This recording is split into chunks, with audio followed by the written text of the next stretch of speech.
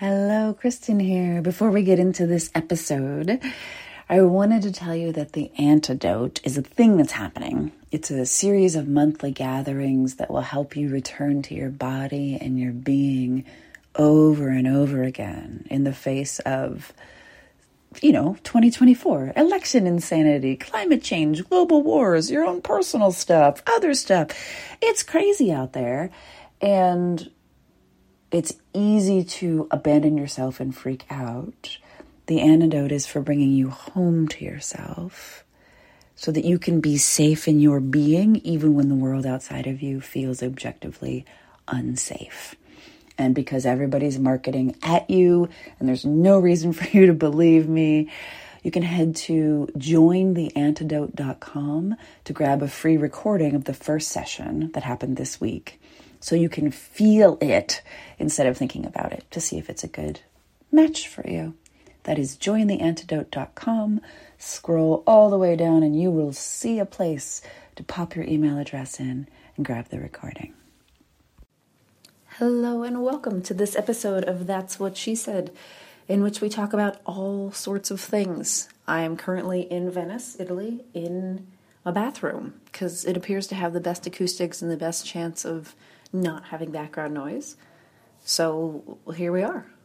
And today I want to talk about a bunch of stuff. I might cry, I might not. Let's just get to it. So sometimes the hardest thing to see for people, for humans, for entrepreneurs, for business owners, for people who dream of having a business is that we're constantly in a state of ambition and strategy and striving and growing for and looking for and achieving.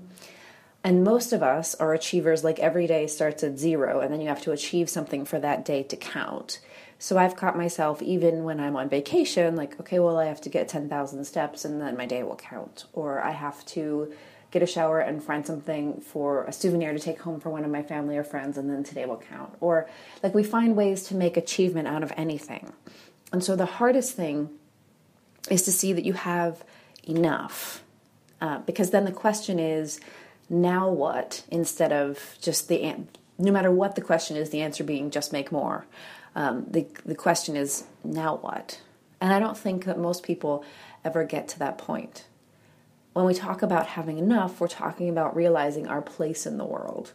I once heard it said, and I could not fact check this, so I'm just going to say I once heard it said, that if you've ever been on a plane, you're among the wealthiest 1% of the world's population. So when we talk about more and making more money, and we talk about enough, we're splitting hairs about your relative wealth. You can count yourself as one of the wealthiest humans ever to have lived on the planet at this moment, if you've ever been on a plane, which the vast majority of my listeners have, even if you don't have a collection of $7,000 handbags or 17 cars or a squadron of hired help to dress you, bathe you, feed you, and transport you. Of course, knowledge of that particular status, that wealthiest 1% in the world status, doesn't mean you feel wealthy. Like, I certainly don't. When I'm strolling the streets of Paris or Venice and I see shops and bag windows that cost more than my car, and let's be honest, the total value of like every car I've ever owned. Nor am I saying you should feel guilty about all you have.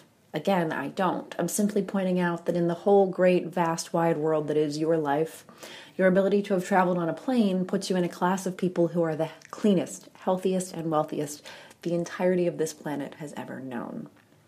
You already have immense privilege, whether you acknowledge it or not, so what will you do with it? And again, this is not one of those like guilt, privilege, weird conversations that's purely intellectual. This is a very practical matter because most people will choose to pursue more money indefinitely. More money, more money, more money, more money, more money. That's it. That's all it is.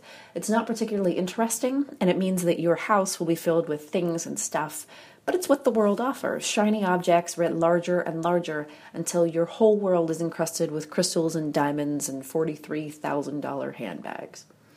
From this perspective, if you're just in the more money race, you will never have enough money, not ever, even for a minute, even if you're a multi-billionaire, because you'll never have all the money on earth, and the goal is more money. So you can't win that game. But you can choose to find your way to a place of enough.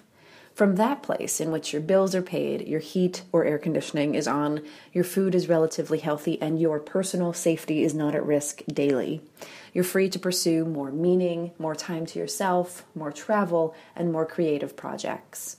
More unplugged time, more mornings in Paris, more donations to charity, more time with the people you love most, more freedom, more spacious living, more adventuring that could go horribly wrong and leave you with malaria in a country where you don't speak the language, more risk, more croissant, more Italian cookie. More isn't necessarily a bad thing, it's just that pursuing more money and only more money precludes your pursuit of other things that are much, much more interesting, like more connection, more depth, more time to read, more time in bookstores wandering around with no particular place to be, more mornings to sleep in and get dressed when you feel like it. There's a wealth of time and energy available to you that isn't visible when you're exclusively pursuing more money. One afternoon, you might find yourself in Paris sipping coffee and watching the world go by, and you might let your gaze wander from one person to another with Notre Dame in the background, and you might lose your breath in the wonder of being so very lucky to have chosen to pursue all the mores that are inherently risky, and you might breathe deeply in the knowledge that you, lucky human, already have everything you need. Again, I tell you this not to lecture you or to point out that, oh dear God, you lucky bastard, how dare you make more money, but to share that once you've reached enough, on the other side of enough, we don't really have a blueprint for how things are done, because everyone just says make more, and so no one tackles the question of enough. When it comes to modeling generosity in business, we have a whole lot of fucking fluff. Peeps who give away less than 1% of their net profits to charity, and we're talking 0.01% in some cases, and call themselves philanthropists. To me, that feels dirty. Peeps who give to charity as nothing more than a strategic move to get press, or people who align with nonprofits to make themselves look good or prestigious or caring, but who don't give a damn about the organizations themselves. When we want to figure out how to give money away through or because of or with our businesses without using it as the crucial key to our respective strategic plans, we have very few role models. I'm going to share the examples I have and then invite you to share yours, your people with enough and modeling enoughness. And then maybe we can figure some shit out together about what it means to have enough and then do some good, interesting shit in the world with our enoughness. So first, there's a guy I really respect who sells tickets to 2-day workshops. They sell out every time for every date that he announces, and I've noticed over the years that the price has gone from $500 to $400 to $300 without his saying a word about it. Clearly demand isn't a problem, so the price should stay steady, if not, increase significantly. But he lowers the price, sells out each event, and then keeps having more events. On his birthday, he asks people to give to charity water and raises over $100,000. Second, different dude, dedicates 100% of his book proceeds to the charity he founded.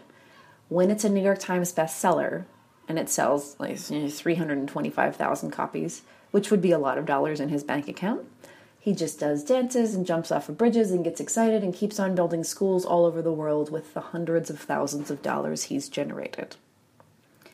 Third, a few people get together and ask their peeps, their respective Facebook fan base collective peeps, to donate $25 or less in order to help with the refugee crisis in Syria and around the world. Within 30 hours, over $1.3 million is raised. They dance, they high-five, they raise their Butterfinger candy bars in the air, and they keep on doing their work in the world. Those aren't people who are interested in teaching anyone else how to pursue more. They're simply very comfortably and quietly. It's not a big deal. It's not an announcement. It's not a press release. They have enough, and then we tip into something else, and we make it up as we go along because we don't have a model for this. Finally, and I fucking hesitate to tell you this, but here goes. I walked into a room and promised half my net profits to charity in 2016. There were stipulations and the details are loose because that's my style, but I haven't told anyone about this for months because the last thing I want is for this to be viewed as some sort of big, sick, strategic strategery. It is not my big key to getting press or publicity or any of that shit, and it's so pure that I just wanted to keep it for a bit. But my silence and my quietly working on the sidelines, it doesn't feel like that's fair either. It means you can't see that there's someone who's taking this enoughness and past enough issue on and willing to do it badly. Like, so badly. I have no idea what I'm doing or why I'm doing it. I just know it's the right thing. I know I've got enough. I know what it means to give what I've got to flying kites. And I know I was at this point and turned away from it 4 years ago. So I'm making right on this particular urge at long last. Because I want to live in a world where we see people selling out event after event and they choose to lower ticket prices as a result. I want to live in a world where big checks are siphoned off to nonprofits because the entrepreneur behind the business has enough, and where books fund movements and change and nonprofits, as well as letting authors eat and sleep and live. I want to live in a world where the whole world speaks the language of kindness and giving instead of building endless, tedious, precarious staircases to more that never reach a destination. So there. Cat's out of the bag. Half of my net profits with certain stipulations, blah, blah, blah, blah, blah, blah, blah, blah, go to flying kites. And that includes M School, which I just wanted to remind you about. We run through M School to talk about unicorn blood, which is all this mushy stuff that gets stuck in your life, and we have to get rid of it because it's nasty and it binds you up in ways that you can't even imagine. And before we move forward in your business or have any sort of clarity in your business, we talk about unicorn blood. And then we talk about the dementors, which suck your soul, and they're really sort of horrible and terrible, and you probably haven't identified them in your life. And then we go through the Horcruxes. So most people have all three of these. I have yet to find a person who doesn't. And Horcruxes are these objects that we've given way too much power, or like, I will do that when. And it's always like 6 months to 6 years in the future. And it's an object or a value or a circumstance that's going to happen that's going to free us. We're going to find those. And we're going to get rid of them.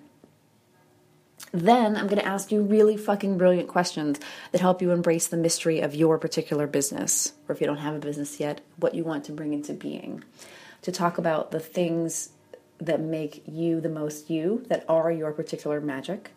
And we're going to go to the places that you don't want to go to talk about the hard things in order to make meaning, which is talking about why your magic works in the world, what it is, how you bring it to business, how you make what you do have meaning, because it doesn't inherently have meaning. You have to give it some. And then we talk about how to market it. And that's the very last piece, because all this other stuff, if you don't get it right, your marketing is going to fall flat and it's going to feel muggly. It's going to feel like, oh God, I don't want to do that. That's terrible. That's horrible. That's awful. We get rid of the terrible, horrible, and awful for the first 3 lessons so that you have so much room for the good shit to come in. It's like when people want to lose weight and your dietitian will say, like, just fill half your plate with vegetables and eat whatever the fuck you want. Because at least half of your plate is now clear and good to go, right? We just start to make room. We start to crowd out the other stuff and the bad voices.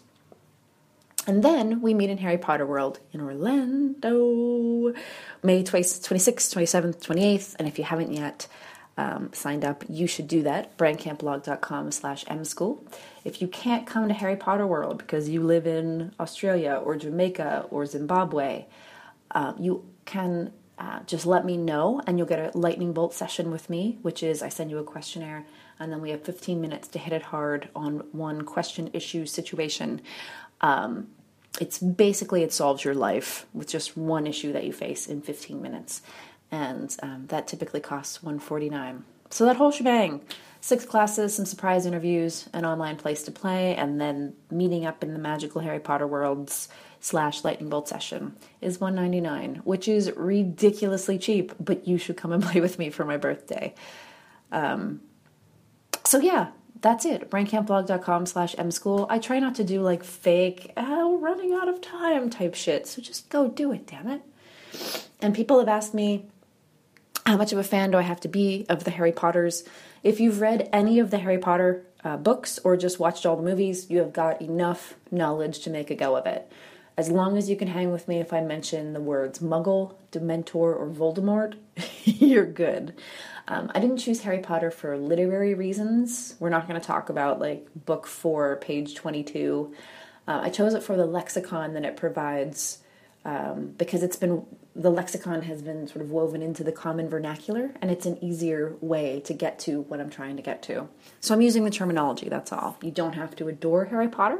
You just have to not hate Harry Potter and have a mild tolerance for the use of the word magic, and we'll be good to go. But if you scoff, like I scoff when I see anything Lord of the Rings, active scoffing, just let this one go. Just don't do this one, and we will be so good to go. So I guess that's M School, but when we talk about enoughness and not enoughness and these sort of issues that we tackle on a daily basis, your enoughness and your sense of whether you have enough in the world or not affects everything else. Because if you feel that you have enough, you're giving from a full well, and that's enough time, enough energy, and enough money. And if you sense that you don't have enough, that you're always sort of struggling for more, then you're not giving from a full well. And that's what leads to have you ever gotten an email from somebody that just felt like desperate versus an email with the same basic information, like there are 5 spots available and it's, $400 or whatever it is, the same basic information, and yet it doesn't feel desperate at all. It's simply a relaying of information. There are spots, they are available. One comes from a place of, oh God, I have to pay the bills, oh God, oh God, oh God, oh God, oh God, not enough. And one comes from a place of like, I'm cool, this is good, I got this. They're going for exactly the same number of spots, same amount of money, and yet the intention and the undercurrent that goes with them is so different. So just ask yourself, are you coming from a place of enough? And what exactly is your enough number? Really, really write it down, enough number. And then what would it look like to meet your enough number and then play? Or if you already have enough, if you're lucky enough that your business is side income or extra income, or it doesn't require being used to pay those everyday sorts of bills, then congratulations, you already have enough. So now we just get to go straight into fucking Magicville. Now what do you want to do? Now where do you want to play? Now what do you want to make of this? And how do you want to bring your particular talents to light? That is really fucking good shit. That's really interesting. And that is where we play M School, which is at braincampblog.com/mschool, or just go to braincampblog.com. If you have examples of people who are doing the enough thing really well and the beyond enough thing really well, I would love email and links and all the things, or tag me on Instagram, mcakehelp, and show me these people, because we, all of us, need role models for how to do enough and beyond really well, because it's not something that the world really teaches. I sense that it's a tiny bit magical. That's it. I'm rambling. I'm signing off from my bathroom in Venice. We'll see you next week, guys. Thanks for listening. Thank you for listening. One more time, The Antidote is a series of monthly gatherings to help you come back to your body, your being, and your breath when it's most likely that you'll self-abandon. The antidote is the antidote to trying to do everything all alone, all by yourself, while you grow more stressed and you're generally freaking out and telling everyone you're fine, while quietly, or not so quietly, scream sobbing in a private place between tasks. Let's not do that. Let's try something different. This is a really simple format, one gathering a month on the first Tuesday of the month until the 2024 election. So we're practicing the skills that we will need in November now. And we're getting really comfortable with body, breath, and being now. And that's available to you at jointheantidote.com. There's a free recording. You can sign up. You can get more details. Enjoy, enjoy, enjoy.